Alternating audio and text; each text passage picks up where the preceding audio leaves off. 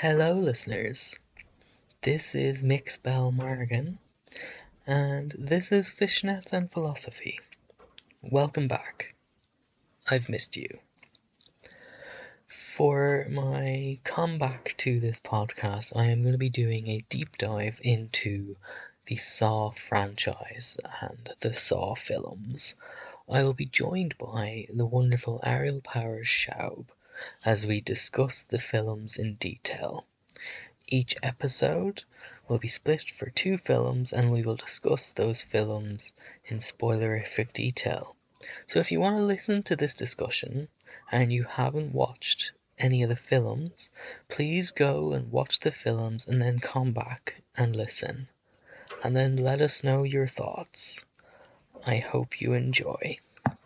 Hello, and welcome back to Fishnets and Philosophy. This is your host, Mix Bell Morrigan, and if you're not familiar by now, we are doing a deep dive of the Saw franchise, and we're on episode 4 of our deep dive. We're going to be discussing episodes 7 and 8, so if you haven't, go back and listen to the other episodes so you can catch up before you listen to this one. And as I said, we're going to go into 7 and 8, and I'm joined once again by the wonderful Ariel Powers Schaub, who is also Ari_Hellraiser on Twitter and just does lots of fabulous work in the horror community, in particular for Ghouls Magazine and Moving Pictures Club. So, as I said at the outset there, we're going to jump in and start with Saw 7, which is also known as Saw 3D, Saw the Final Chapter, so it's a little bit confusing, and then the 8th version, Jigsaw. So before we start discussing the films, what out of these two is there one that kind of is a preference for yourself, one that you think is the better of the two films? I personally really enjoy Jigsaw. I think it stands on its own a bit. I think it's a movie Saw fans could watch, or even if you don't have the context of everything that came before, you could watch it. Um, and the seventh movie is, I still love it because it's a Saw movie, but it's the first time I really have some narrative problems with the story where I go, wait, does that make sense? So, I always watch it because it's part of the deal, it's part of the journey. Mm-hmm. But yeah, personally, I prefer Jigsaw, the eighth one. Yeah, no, I was actually I feel the exact same, and we'll start in with 7, which is the first of the two films we're going to be discussing. 7 itself has the same director as 6, which Mhm. I found a bit surprising because it felt like a really different film altogether. Like, as in 6 was such knock you out of the park, kind of really solid film on its Mhm. own, and then solid Saw entry, and then 7 just kind of was lacking everything 6 had, so it kind of felt Yeah. a bit strange that it was the exact same director and writers. For me, I probably think 7 of like the full of the original franchise, I guess, of the 7 is probably like the weakest of them for me, like even weaker Yeah. than 2, which isn't the best either. Yeah, I don't know if it was just like the whole 3D gimmick. I'm not Mm. sure, like, because I watched it, just like as like a rental last night, like, Mhm. even in full HD quality. But I don't know about you, but for me, the effects seemed really weak, and kind of like it kind of felt like I was watching like a film school film, like with the effects, like they kind of felt very kind of just not great and not what you'd expect from a Saw film. And I want to know what you think about. Do you think, because I know in your notes you said that 7 kind of suffered by, I guess, feeling like it was competing with Paranormal Activity. So I want to know what you Mm. mean by that. Do you think Yeah. it was just what was popular at the time kind of had a negative impact on this Saw entry? Well, I think it was a conversion of a few, or like convergence of a few factors where the 3D phase that we all had Mm-hmm. as a culture did not give us the best films to watch in 3D or later to watch not in Yeah. 3D on high quality TVs now, like really show when stuff Mm-hmm. doesn't look good, like all the blood is very bright pink in the Yes. seventh movie. And so I do think, they prioritized making things look good in 3D, which Mm-hmm. makes it look not good otherwise. So I think that's Yeah. part of it.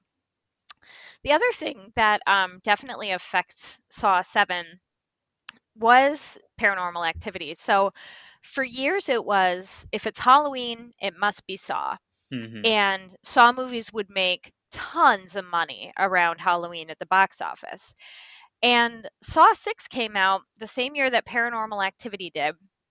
And Mm. Paranormal Activity beat Saw 6 at the box office. Saw 6 still did very well. Like, objectively, it did very well, but they were like, oh, God, we better pack it in. We're not winning anymore. Um, so there were actually supposed to be two more films, a Right. seventh film and an eighth film, not Jigsaw. Yeah. And so they kind of had to jam all their ideas together and wrap everything up and do all the last traps that they wanted to do and shove it all into one film. Mm. And, I think in hindsight, that was a mistake because I think Paranormal Activity and Saw could have coexisted if Saw had stayed as strong as it was. Mm-hmm. But they kind of chose to throw in the towel at the end there. And then that sealed the fate of Paranormal Activity making more money at the box office because Saw 7 did not do well at the box office as Paranormal Activity 2 did. So I love Paranormal Activity. I'm certainly not blaming that franchise, but the timing was a perfect storm to make people go, "What is this movie? I don't want this."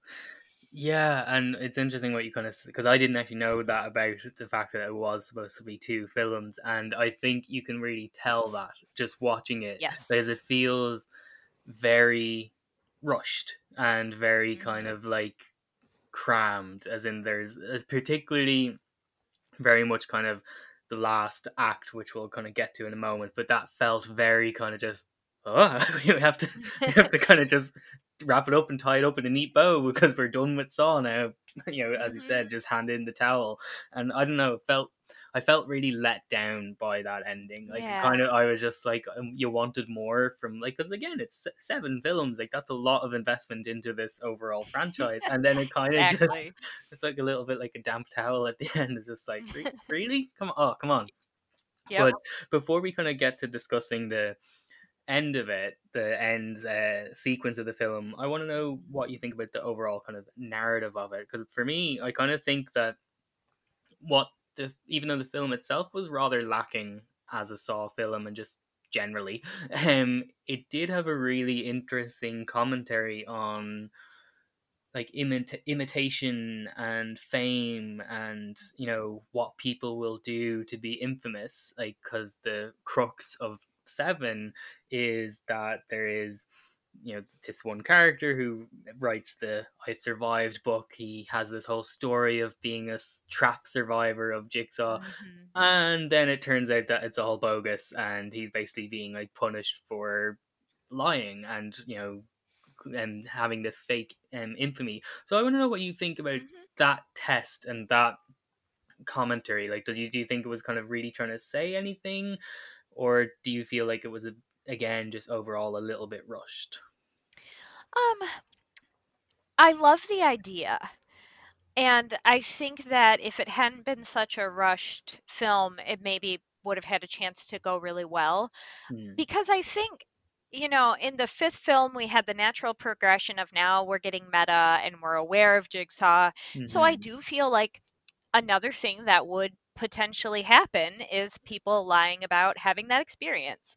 Um, it makes me think of that book. I can't remember the name of the author, but there was somebody who wrote a book about being in rehab and then like went on Oprah and it was like Mm. this big thing and then it was exposed that it wasn't true. And so I was like, okay, Bobby Dagan writing a book about I Survived Jigsaw, like that could happen. And Jigsaw really wouldn't like that. He would Mm-hmm. not. We saw with Detective Hoffman, he doesn't like his work being copied and he doesn't like to be misattributed. So Mm-hmm. I do feel like Jigsaw would be like, don't lie about this. Do you actually have the will to live? Um, where it doesn't make sense to me is the first time I watched Saw 7, I was like, because we see that Dr. Gordon comes back, which is a huge Mm-hmm. reveal and it's exciting and it's awesome. I assumed that Bobby was Dr. Gordon's pick because Dr. Gordon, as an actual survivor, would want to Mm. set up Bobby. But it's definitely Hoffman's game because he tells the police, like, call off the hunt on me and I'll stop the game. But why would Hoffman bother with setting up this hugely complicated game on this person he probably doesn't care about while he's also trying to escape the police? So that's where I'm just kind of like, the Bobby Dagen story is so close to being really, really good for me. I just wish it wasn't jammed in with all this other Hoffman stuff. I know, I agree, because I think if it hadn't have been while Hoffman was being hunted that this game was taking place, and then at the end you get the reveal that Gordon, survives and everything, and was actually working with Jigsaw, it would have felt a lot more powerful. And even that being said, though, I didn't see it coming at all, this reveal that Gordon had survived. Oh, me either. So that was actually, that was awesome. I think that was probably the redeeming quality for Saw 7. I don't know, it was really like a really great twist reveal, and just Cary Elwes, getting to see him come back anyway, because he's just such a screen presence. So that was really good, and I did enjoy that, like those little moments where it kind of had like the survivors meeting group. I felt that made it like a really human quality to the Saw franchise, because you would see that happening in this in this world, that people who had this shared experience would meet and kind of just like try and get past the trauma. So I thought that was really nice that they kind of had that. And then it kind of makes the whole Bobby Dagen story about lying about being a survivor almost have like this extra, almost insidious element, in the sense that he's like inserting himself into these people's genuine trauma and trying to exploit it for his own gain. So I think there's definitely a lot going on there, but it's just taking place in a very rushed film, so it kind of does feel like it's been disserved. I also, one thing I didn't realize as well, but when I watched it, I was just like, is that Chester Bennington from Linkin Park that is glued to it? Is, and I was just like, oh my god, I did not expect. And like that was a really interesting trap, but I was also like, I wish there was more to it, because I don't know, because it seemed really interesting that it was like, we're going to be punishing these basically racist, kind of almost like, neo-Nazi type people.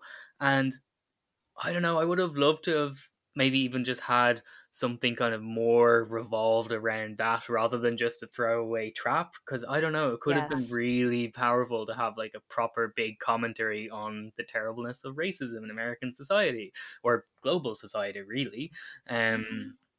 But yeah, I thought that was like a little bit, damn, I wanted more from that trap. But it was just like, that kind of took me out of it as well, because I was just like, it's Linkin Park, man. I didn't see it as something. I was just like, oh, that's Linkin Park. And I was just like, okay, I'm not invested in this trap now. Right. Random throwaway thought. But I want to know what you thought about the reveal of Dr. Gordon coming back. How do you think that was done? Like, do you think it was done well? Because as you said, you didn't see it coming either. I just loved it. I wanted to stand up and cheer. That is the redeeming quality of 7. I really like that they introduce it in the beginning of the movie. They kind of show you like, look, he survived. And you see him show up to the survivors group. And so you're like, wow, that's a big twist. But then you get to the end of the movie and he was working with Jigsaw all along. I never saw that coming. And when you look back on it, like, we could have maybe guessed it, because there's so much medical stuff that happens in the traps, like sewing keys into people, that, is John Kramer really that skilled? Maybe he was, but no, he had help from this doctor the whole time. And the way Dr. Gordon he's like a helper in hiding, where Hoffman and Amanda know about each other, but no one really knows about Dr. Gordon. And then Dr. Gordon is in charge of sort of keeping an eye on Jill after Jigsaw's death. I thought that was an amazing reveal.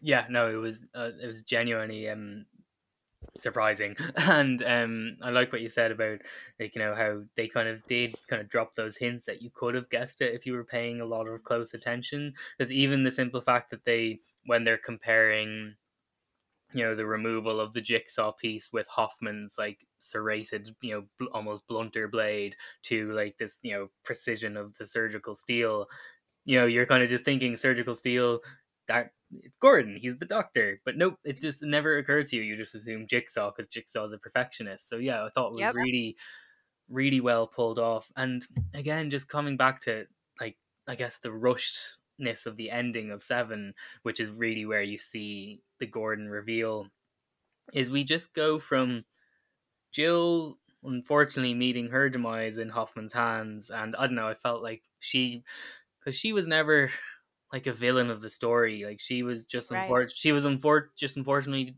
in love with the villain, and she ends up, because of this association, gets targeted by Hoffman. And yeah, I did. It was like almost like Amanda, like the two, even though Amanda is definitely a Exactly. villain, but it just kind of felt like the two of them just had really unfortunate endings that, like, I don't know, they could have been served better as characters. Um, but yeah, it was just like Amanda's death, straight to Hoffman getting, you think he's escaped, and then nope, he's jumped by people in the pig masks, and you only realize one of them is Gordon. You don't actually know who the others are, which, like, Who there's are the other exactly, two? exactly. I'm just like, are they other people that from the survivors group? Possibly, but you don't know, and it's so open. And then it just shows, like, Hoffman being locked in the original starting place in the bathroom, weird area, and then, of course, because it's a 3D film, the saw being thrown at the screen was Yes, just like, oh my, of course they threw that in there. of course. Yeah, and then it ends with, Goodness. Gordon saying game over. And I don't know, it felt so rushed. Like, there was no tension to it. Like, if they had have had like an entire film building up to that moment of, like, and then Hoffman at the very last minute, you think he's escaped, like, but no, they didn't have that. It just felt like it was literally two, I guess, Hoffman being hunted and then Hoffman's demise and Gordon reveal into one. And Hmm. yeah, I'm assuming you agree that it was definitely a bit of a rushed ending. Yeah, I actually felt sad that we didn't really get to sit with Jill's death at Yes. all. Um, because you think that's going to be the end of the movie because Hoffman says game over and closes the door, and it's like, oh, then you can deal with that after the Hmm. movie's over and go into the next one. But there's no time to sit with Jill. And that makes me so sad because, like you said, she's never been a villain. All she ever wanted to do was help people. She happened to fall in love with, With Jigsaw, with a who complex all of who person. he is. And, maybe she should have not tried to carry out his final wishes. Maybe she should have taken that box straight to the police and left town and changed her name. But it's, we don't know what was going on in her head. And she has a horrible death. It's Mm. very tragic. It has a lot in common with Amanda. And by the way, the fact that Jill dies in the reverse bear trap that was Amanda's original trap, I just think Mhm. they're linked by fate. And so, you know, then I got excited about the Gordon reveal, but I was like, wait, are we really not going to talk about Jill again? So, Yeah, yeah, it's a shame. I know. Like, I think if it, like, I wish they had have just not handed in the towel as a franchise, and Yeah.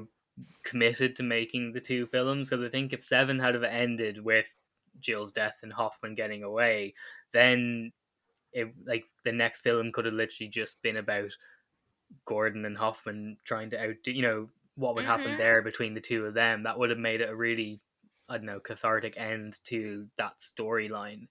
Yeah, you Yeah. just, like, that's, I think that really sums up. You just didn't get that chance to grieve Jill's death, and Mhm. like, it is fitting having, like, her death being the reverse bear trap, the same trap that Amanda was placed in. And it just kind of, I guess, Mhm. like, maybe even just on a deeper analysis, it's like a wider commentary on the fact that so many women, their fates are linked to the men in their lives, almost like as it, Yep. like, kind of sends that message, like, doesn't really matter what you do, it's the men in your lives. And I don't know, that's a little bit of maybe too deep of an analysis, but yeah. No, I actually wrote an article to that point, so I'm with you 100% on that analysis. Oh, interesting. I'll have to include that in this episode show notes then, so people can really expand in those thoughts. But while we're here, go into that a bit more. Like, what do you think that, Sure. the linking of that, like, is that something that this film or the franchise itself is kind of saying? I don't know if they're saying it on purpose. Mm. Because I think part of the tragedy of Jill and Amanda is that they don't get as much love as they should, I think. You know, really, Amanda ended up in the circumstances that she was in probably due to like bad luck in a, you know, who knows what happened in her life before she, started doing drugs and needed care at Jill's clinic. Who knows? But in a different world where the dice land differently, they could have swapped roles, and it could have been Amanda who had a career as a health caregiver and Jill who had trouble with addiction. And so it's just sort of like they have so much in common in that they love the same man, they love him in different ways. They both need help and support and look to John Kramer for it. They are more dedicated to him than any of his other followers. Like they were never going to turn on him or leave him for any reason. And he orchestrates both their demise. He sets Amanda up in this way. And we talked about this, so I won't say too much about this again, but he essentially plans for her to die and he's fine with that. And then Jill, I don't think he wanted her to die, but he sent her after Hoffman. He knew that was a possibility and he had a contingency plan for her death. It's like if you're making a contingency plan for your loved one's death, like that's very dark in this way where he's like, well, she might die carrying out my wishes, but that's okay because I have this other plan. And so I do think like they stood by him and it cost them their lives and he wasn't even that worried about it, and I think that's super sad. Yeah, like it's in many ways, like at least with the original franchise, like even though it revolves around Kramer and Jigsaw, like at the end of the day, it really is like almost the story of like Amanda and Jill. Like that's kind of like what the franchise is really telling. Like, and if anything, it is kind of like Jill's story is she's the one that's there throughout every film. Like, she's the one that kind of carries it and like lives with the weight of the unfortunate person that she happened to fall in love with. So yeah, I did feel like her character had a really like unfortunate. You just didn't get to sit with the death. It didn't get to stay with you. Like you didn't get the chance to mourn that character. It went straight from Jill's dead to, oh hey, Gordon's back. Right. Just like, what? Okay, thank you. We're not gonna be able to actually sit with this character who we spent like 6 films with already. Right. No, okay, fine, all right. And yeah, and it did. Yeah, I don't know.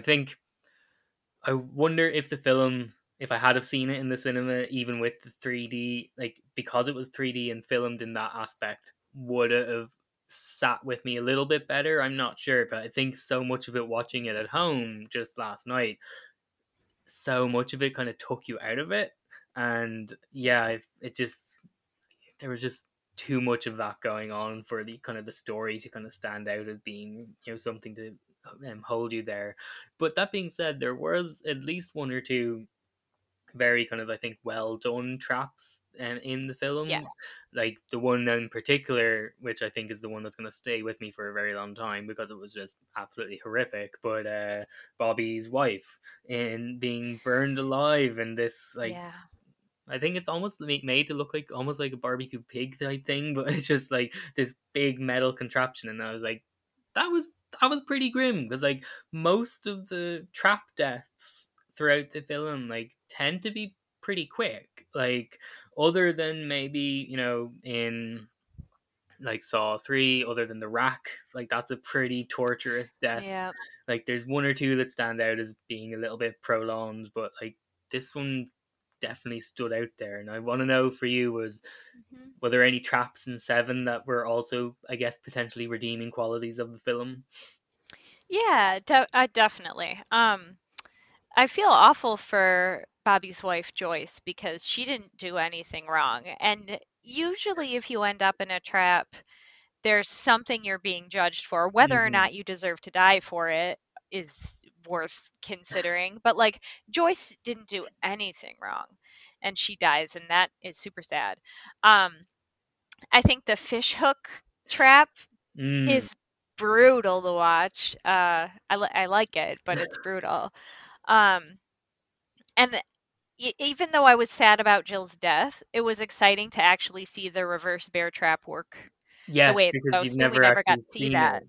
Yeah, people have always either escaped before full potential was seen. So yeah, that was it was like, if only it had been a different character, but it was just, Right. but it was actually impactful to see that. But yeah, the fish hook scene, other than the fact that literally everything was just this really bright fluorescent pink because you're watching it on Right. the high screen, like high quality TVs at home, like other than that, it was pretty, and I did quite like enjoy how Bobby was literally just, why didn't you just be quiet? Like it was just, all you had to do was be quiet. Yes, because being quiet while having your like throat ripped by a fish hook, that's totally doable. Right. Right. But I did enjoy like that actually aspect, and I think that really kind of was reflective of what's going on with Bobby, in that you get to see someone who made up this story about being a survivor actually experiencing all this like traumatic events. Like, so it was kind of Right. interesting to see him actually basically breaking down, going through all of this. And the teeth pulling as well, that one, yeah. Ooh, That yeah. like that was definitely, yeah. I would not want, it's something like with any horror film, there's just something with teeth and like fingernails or toenails. Fingernails. Yeah, it's just those ones are always Ooh, just, that'll get me. yeah, you're just, it makes you squirm. So Yep. but yeah, there's just so much going on. I think that one was actually one that, like, when you're looking back at it after it happens, you're just like, wait, how long would it have taken to have got these numbers on his teeth? Like, you know, it's like, right? Right. It's just, I think, And to make sure that they're readable, you know? exactly, to make sure they're very readable, especially if they're being covered in blood after being removed. Right. Yeah, I think in particular with like the Saw films in general, I think you definitely have to just like leave your kind of, I guess, logical, rational brain at the door, because a lot of Yes. times if you start to think too much about the details of the traps, you start kind of noticing like consistency flaws, and you're just like, wait, how, no, that doesn't make sense. But yeah, you just have to go with it and just enjoy it for what it was.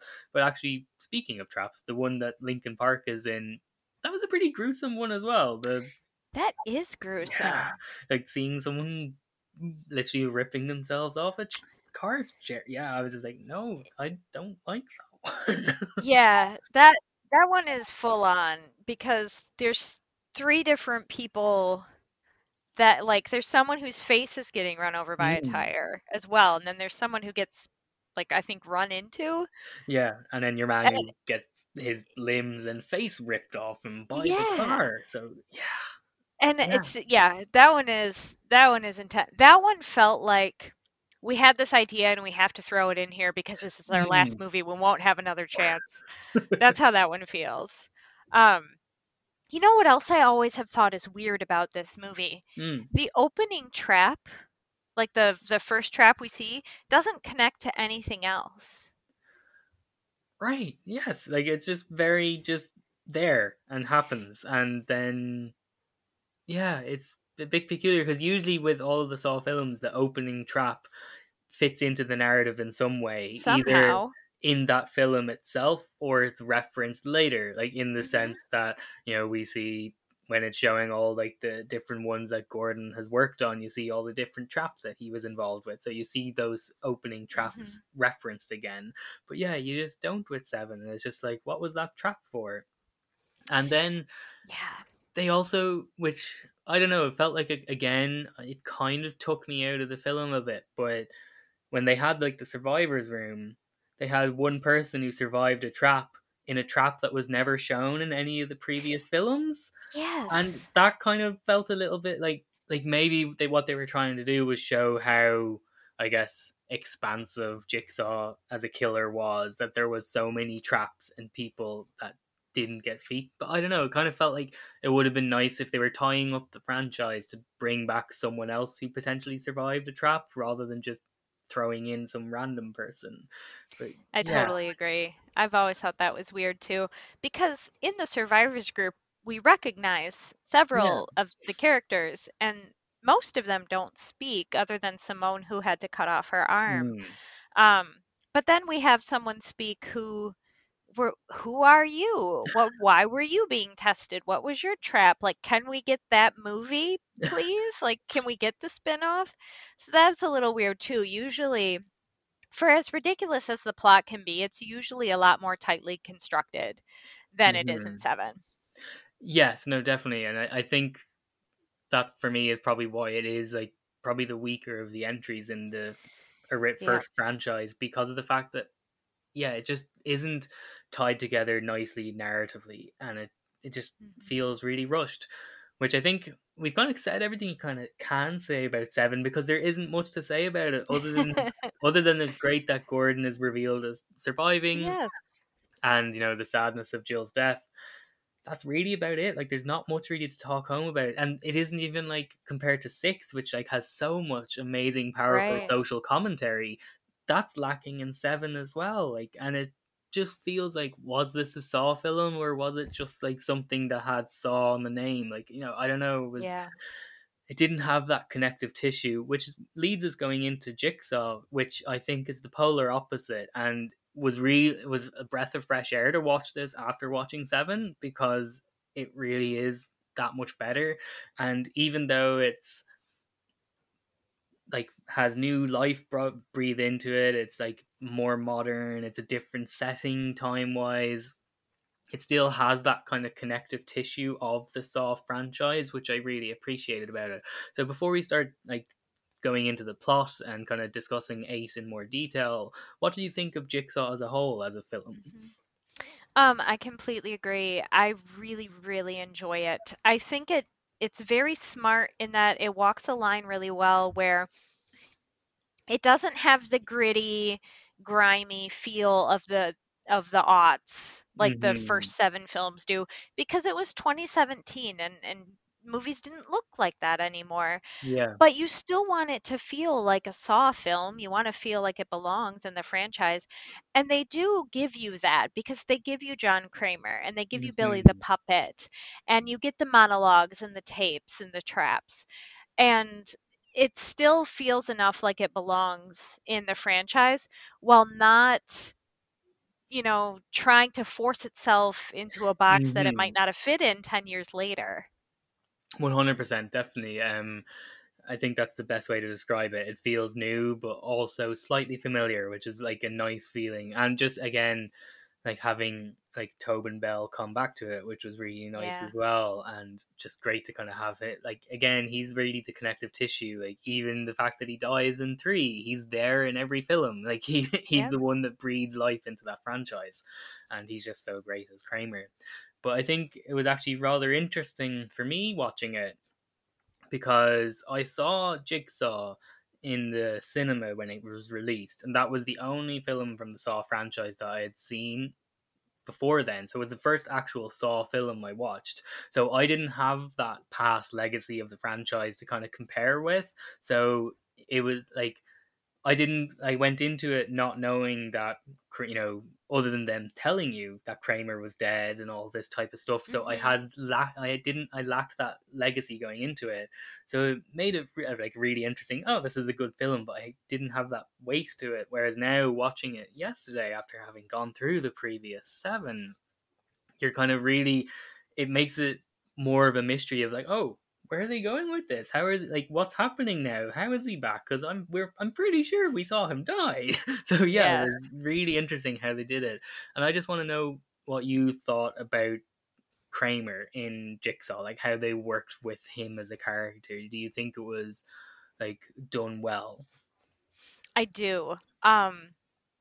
So the time, okay, I was on the edge of my seat. I because I didn't watch this movie when it came out. I just somehow missed it. Mm. Um, and so I watched it for the first time a couple of years ago. I bought there's a Blu-ray box set with all 8 movies, and I bought that. Okay. And so I was like, okay, gonna watch this. And I was just like, how it, they have his voice, they have his blood, they have, all his signature stuff. I was like, but I know he's dead. So what are they going to do? And then they dig up the grave and he's not there. And I was like, oh my God, is Saw getting supernatural? Like, I was just along for the ride. And then when you see the reveal of Tobin Bell and he's actually in the movie, I was like, whoa, Mhm. oh my God, what the fuck? What the fuck? And it's brilliant because it's another one of those Saw twists where when you look back at the movie, you should go, oh, I could have seen this coming, but I didn't. Like, by the 8th movie in the franchise, I should know that some of it could be prequel and sequel at the same time. Like, we've done that before, but I didn't at all. And so I was like, where is this going? It was really exciting for a first time watch. 100%, definitely. And it's interesting, like, my second time watching it, I had that energy compared to your first time, because it almost felt like a first time for me, because I now had that the experience of the franchise itself. And I definitely think, as you say, you had all those experiences of the past Saw, so you should know that these different things can be happening narratively at the same time. But I think its advantage of the film is that, like, as far as I'm release dates wise, it was almost like, a full decade in between the films, or close enough to it anyway, between 2017 and Saw the Final Chapter, like, or a bit less, but it was enough years for, like, Saw as a franchise to kind of, like, a little bit drift away from the kind of social, like, culture, so to come back with this fresh take, and yeah, I thought it was really well done.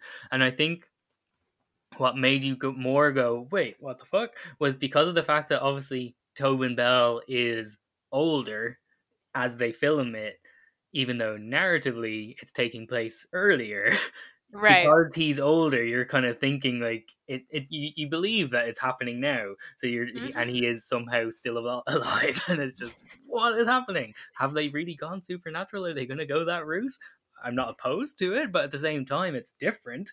But yeah, it was really, really interesting. And again, I think it goes back differently to 7, because 7, I think, was lacking it, even with the test, like, of Bobby Dagan being tested.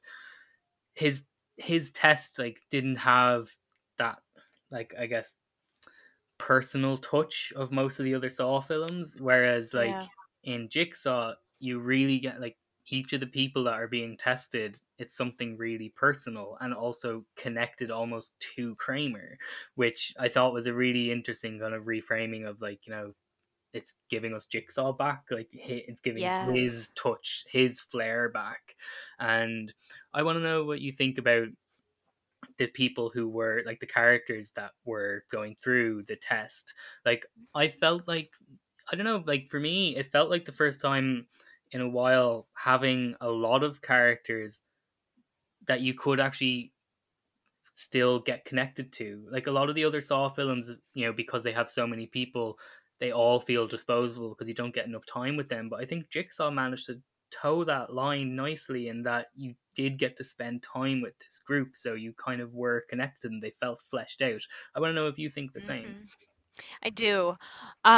It's kind of, it's what I want Saw 2 to be, where there's a lot of people who are, being punished for similar crimes and slowly dying, like, one by one. But in Saw 2, I just don't like spending as much time with them. But in Jigsaw, all the people being punished in the original game, in the prequel game, were the cause of someone else's death. And it also was nice to be back to a place where, I'm not saying that's the right way to treat criminals, but at least we were back to understanding where we were with morality. Like, because following Hoffman's story and it becoming sort of a revenge tale and then a survival tale, we had really gotten away from Jigsaw's, like, you need to appreciate life message. Whether or not you agree with it, whether or not you think he's doing the right thing, like, at least he's saying what he exactly. So it was nice to be back at, like, oh yeah, this feels like Jigsaw, this feels like John Kramer, which adds to the feeling of how could this be happening now in the timeline. So yeah, I think that's really expertly well done. Yeah, no, I really enjoyed it. And I thought, like, there was, like, that one character who killed, like, Kramer's nephew, and then the nephew. Exactly. We never, like, what? Does he have more? Does he have? other nibblings out there? Do he have brothers and sisters and siblings? Like, where are they? Can we get their movies? It made me want so much more in a Mm-hmm. good way. Yes, In a good definitely. way of being like, give me more Jigsaw stories. I know if there like like an extended Kramer family line of like killers, like that would be Yeah, amazing. what if there was? You know, can we get the Kramer universe? Like, I am ready. I am on board. Like, just that little throwaway of, and he was my nephew. Like, my brain exploded. Yeah, it was like you just So, what, and it was like again, I just love how I don't know, it just like threw it in there like just tossing a grenade and running, like it was like it yeah. didn't get explored any further. It was literally Yep. just, oh, my nephew, what? And then but again, that gave it that Kramer personal touch. It had that, Yeah. like it was a connection to him, and like, and even though, yes, in the Saw films as a whole, Kramer and Jigsaw, like, it isn't just people who personally he's had been in contact with or who definitely affected him. It expands to other people, but Mhm. a lot of the kind of Kramer touches, like, it is something that has like, there's a reason that he's doing it. It's connected to him, and in the same Yep. sense, it's his neighbor, the one who Yeah. that I remember seeing that in the cinema, and then just like kind of coming back to it again, and actually today when I watched it, that was a really dark storyline. Like, that was Yes. really dark, and it was also like, it was really dark because it felt almost all too human. Like, that scene when you see her, like, this new mother, like, just screaming, please shut up, please shut up, please shut up, like, that was like, even though I'm not a parent, so I can't really speak on it, but from people I know who are parents, and just seeing it kind of just generally within, like, society, like, that isn't shown as much, like, that type of reaction of just, like, that, yes, I'm happy to have a kid, but also this kid is driving me nuts. And it's, so even though not everyone kills their children, which is what this character does, but that bit is something that's really common and isn't shown. It's not talked about, it's not discussed, and it makes a lot of, first time mothers feel really alone in those feelings. So I thought it was a very dark storyline, but that moment was almost like a kind of like, this is a really genuine human thing. And I don't know, I thought it was really Mhm. interesting that they included that in the film, like, ignoring what happens after that. But Right. yeah. It does. It gives the film another.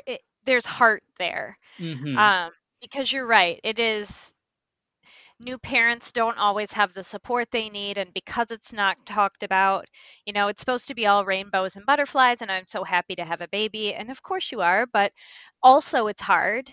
Mm-hmm. And if you don't, and I'm not a parent either, so again, I'm not speaking from personal experience, but Mm-hmm. like you said, hearing from parents I love, I- it's it's got to be so hard in the middle of the night when it's your turn to tend to the baby, and just nothing you do will make her calm down. And it you really Anna's actions are not redeemable. Her Mm-hmm. actions cannot be excused, Yeah. but you feel for her. At least I have empathy for her because she obviously didn't want to do that.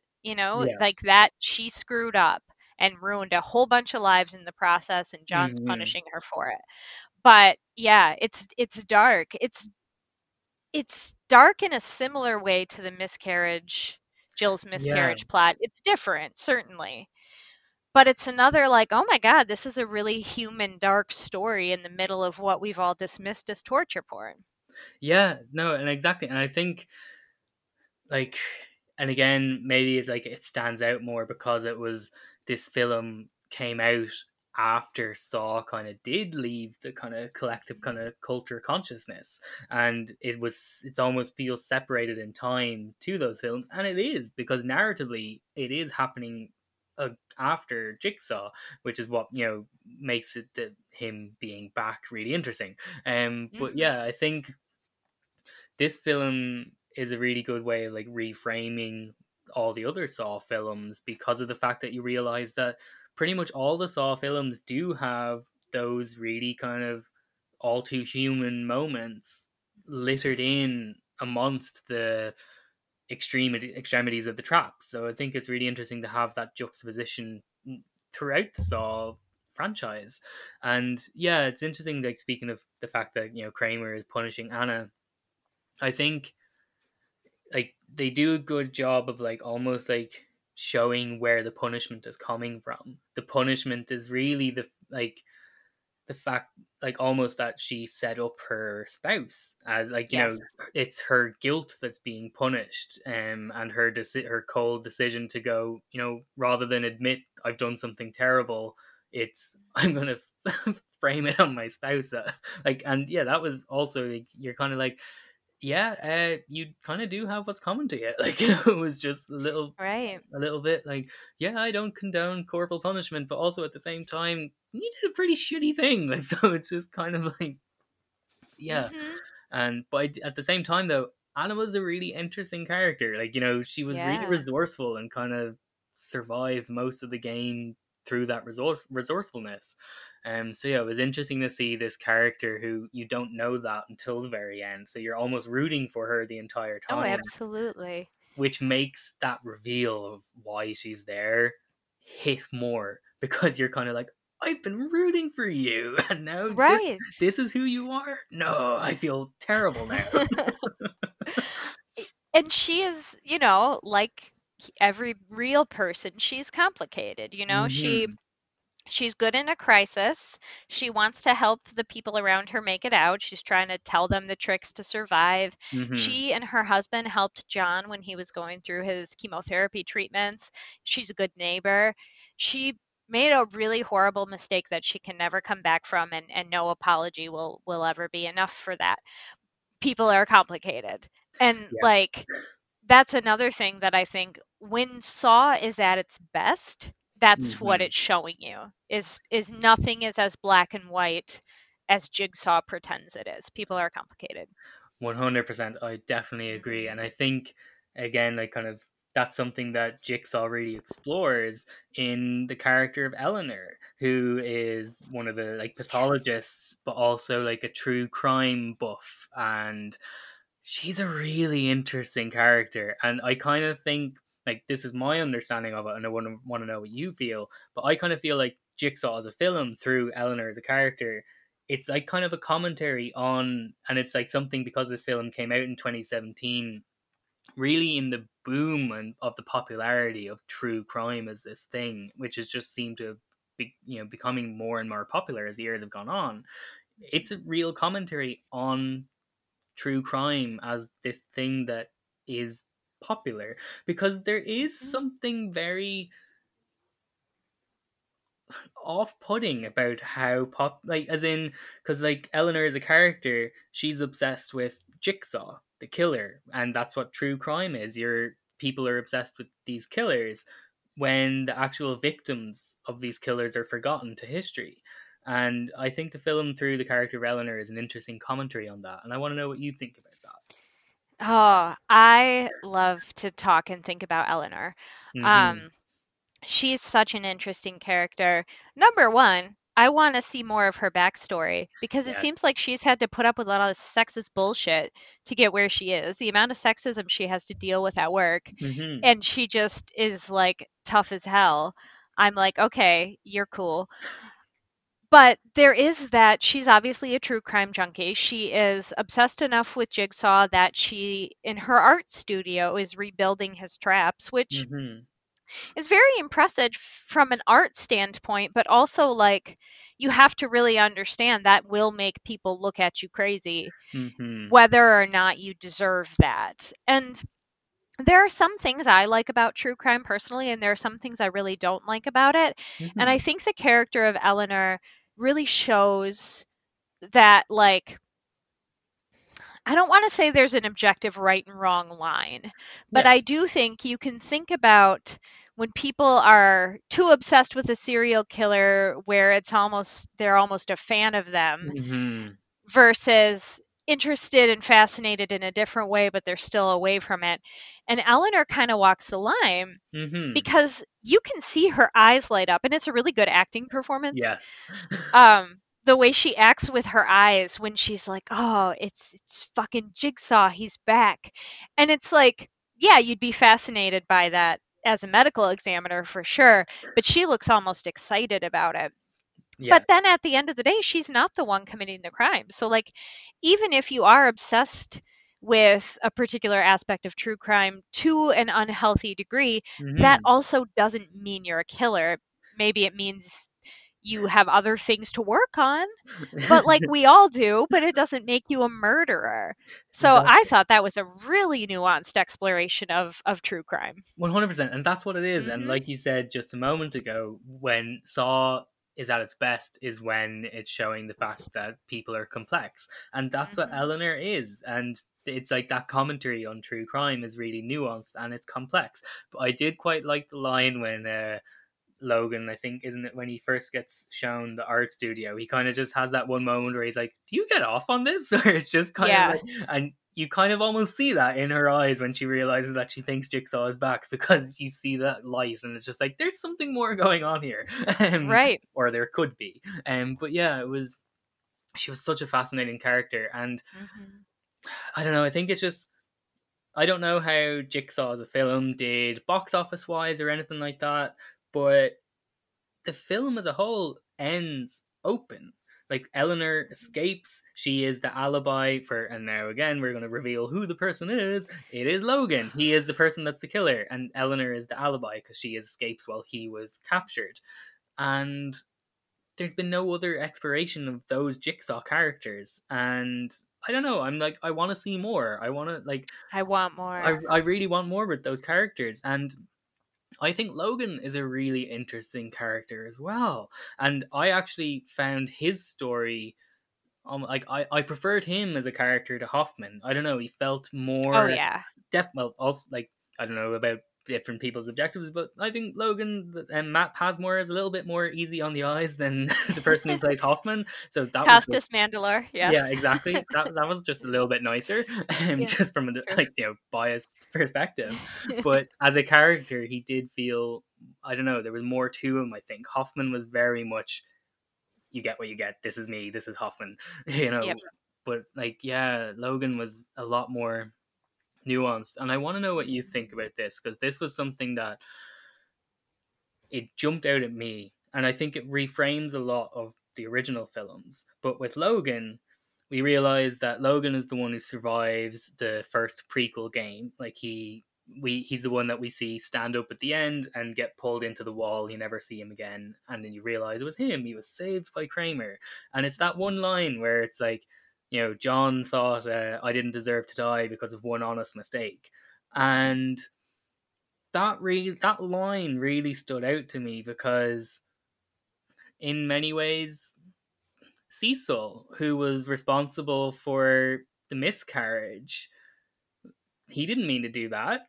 That Yep. was also an honest mistake, but that was an honest mistake which was fueled by addiction and prevented John from becoming a father. So it's interesting to see where Kramer decides which honest mistakes deserve to be punished or not. And I want to know what you think about that, about how Logan being saved almost reframes Kramer as a character. I love that takeaway, because I really do think it's important. And I know I said this in one of our previous conversations. Mm-hmm. Like, if you ask someone who doesn't really watch these movies, like, just like, hey, what do you think the Saw franchise is about? They'll be like, oh, yeah, Jigsaw's not a killer and he punishes people who are doing bad things. But, and a lot of people think like the central premise of Saw is struggling with is it okay to punish people for doing bad things? And Mm-hmm. that's not really it at all. It's like what drives John Kramer and his disciples is always totally different from person to person. Mm-hmm. And it's never what he says it is, which I've also actually written about that too, because I have a lot of feelings about it. And I, John is driven by revenge, and for whatever reason, he decided he didn't want to get revenge on Logan. And I mean, that's good for Logan, and I agree with that choice, John. But he wants to. This is why I think like everything connected to his fatherhood and his family is the most important thing to him, and those are the things he Mm-hmm. goes after, even more so than his own health, his own cancer being treated. Mm-hmm. Um, it really does add some depth to the character, because from Logan's perspective, all he sees is he saved me, he helped me, he gave me purpose again, but he doesn't necessarily, or we don't know how much he knows about what happens to Kramer later, because we don't know how long they worked together. Yeah. We don't know when they drifted apart. Yeah, that was the one thing I thought, like, as you were saying, Seven kind of felt like it was one of the first times where you're kind of going, how does that make sense? That was the one bit, I think, from Jigsaw, was that you were just like, wait, but if he was the one before everything began, why was he never present for any of the rest of the franchise? Why did a man, like, it looked like, yeah, it just felt a little bit, like, peculiar. And then now, also after just watching Seven and discussing Seven, we realized that Gordon was there the entire time. Gordon's alive at the end of Seven, so is he like, where does he fit factor into what's happening in the events of Jigsaw? So yeah, I know, I think there's different narrative threads that are a little bit open-ended, and I'm kind of wishing that we got more of the new Jigsaw generation to have those explored, because there's a lot that is left, unfortunately, a bit too open. And yeah, I just want more, because it was a genuinely I do too. entertaining film. Like, it was good, and I just want more in that world. And the beauty of the Saw franchise is that it does have all these different plot threads. And so we could get another movie that goes, aha, here's the answer to the question you had 6 movies ago. Like, we could still get that. And honestly, that's why I get out of bed every day, is because we might get another Saw movie. That's going to be the slogan for this deep dive. I'm going to have to get that on a hoodie now. Isolate the audio. That's what I'm all about. That is fantastic. That is the quotable line of a quotable line. But yeah, no, I think that's what I think. Like, in different ways, like, it's a good, interesting to compare them. Like, Saw 7 ended with me wanting more, in the sense that I wasn't really happy with what I got, and I wanted more to be done. Like, I wanted it to be, like, I don't know, tidied up better. I wanted more in that sense. Whereas with Jigsaw was a really solid film that just made me want more of what happens next. It was like, so in both left me wanting more, but in very different ways. So I think, again, they help. Watching the two beside each other helps make you appreciate what you're getting with Jigsaw and what you're really missing with Saw 7. Yes. I think it's a good comparison between the two films. But I also want to know what you think, because I thought, like, it's like, I love, like, and it's something I think a lot of horror fans in the horror community kind of butt heads over, but it's the whole thing about practical versus CGI when it comes to effects. And I think Jigsaw definitely leans into the CGI, because we're in that. That's when, where this film is being made. That's where we are now. What did you think of the final death of, like, Halloran, of, like, the pretty asshole detective guy? And he was a dick. I was happy to see him die. Oh yeah, he sucked. Such a dick. But and he even had that, like, kind of, like, slicked back dick hair, and it was just like, yeah, it was a good performance of someone you hated. Yeah, exactly. It was believable. But what did you think of his death? Like, do you think it was too CGI that just took you out of it, or do you think it was pulled off well? The head kind of just like a opening, like a bouquet of flowers. It was like a flower, yeah. I loved it. I know it's not gonna look very good a few years from now, if it even looks good now. I still was like, yes, this is where we go next. We do lasers next. We've done every sharp object we could possibly do. We've done blunt objects.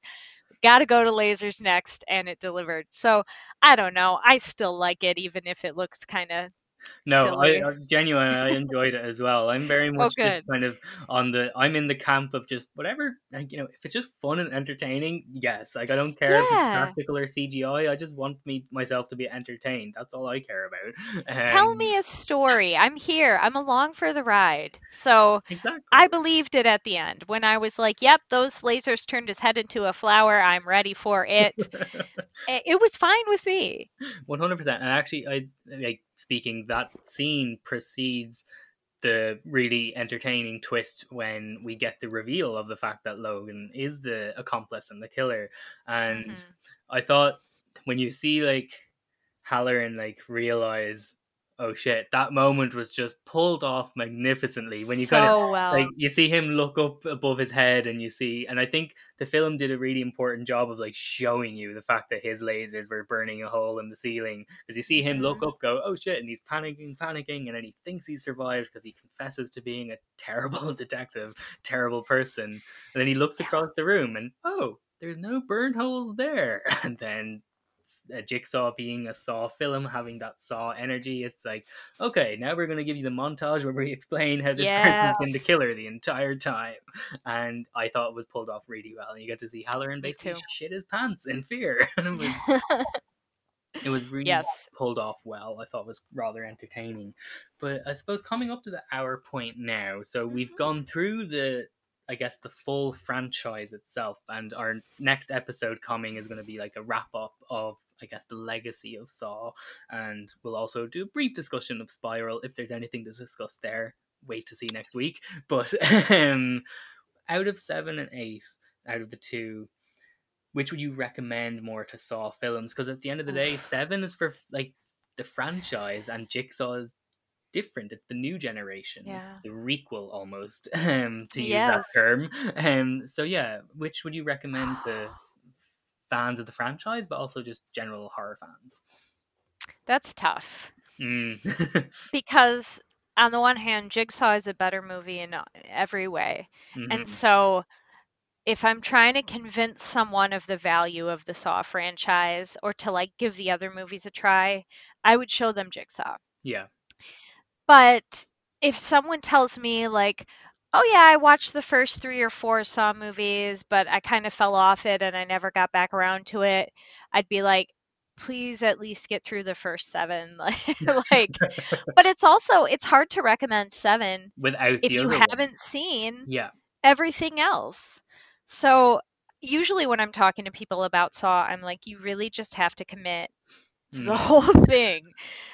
And people don't always believe me, but once they get into it, they're like, oh yeah, that's true. You really do have to watch the whole thing. 100%. So I guess I would recommend Jigsaw if I had to pick one over the other. Yeah, I think it's a good way of like, if you enjoy what Jigsaw gives you, then it's kind of a good motivation to get into the full franchise, because like Jigsaw, you can watch it on its own. You don't need to have seen the franchise, because other than the fact that Kramer is there, that's the only real connective tissue. Like there's nothing else. And even him being the connective tissue, they explain it. They kind of tell you who he is. They explain that he did die, so they give you everything you need to be able to just watch this on its own. And then that's again another reason why, like, maybe hopefully it's something in the pipeline and it is being made. I don't know, but it felt like it was rebooting it. It felt like we're going to start this again. We're going to get people back into it. And yeah, and also as well, Logan had they changed it. It wasn't game over. It was I speak for the dead. And I thought that was a really powerful line. And I'm like, I want to see more of him, but also I want to see more other people who follow him delivering that line. Yeah. Like, does Eleanor, do they work together later? Like, if they work together to speak for the dead in their day jobs, do they then take that on together as Jigsaw followers? Like, Eleanor's perfect to be a Jigsaw follower if she wants to be. Maybe she doesn't want to be. Yeah, and I know we'll touch on Spiral next time, but I was left with all these thoughts and feelings from Jigsaw of like, wow, there's so many great ways it could go. And then Spiral doesn't do any of that. I'm still hoping. I'm still hopeful. One of the truest things about the Saw franchise is that it has its ups and downs. And so I'm willing to ride out this down that we're in right now and hope that we get another great Saw movie someday.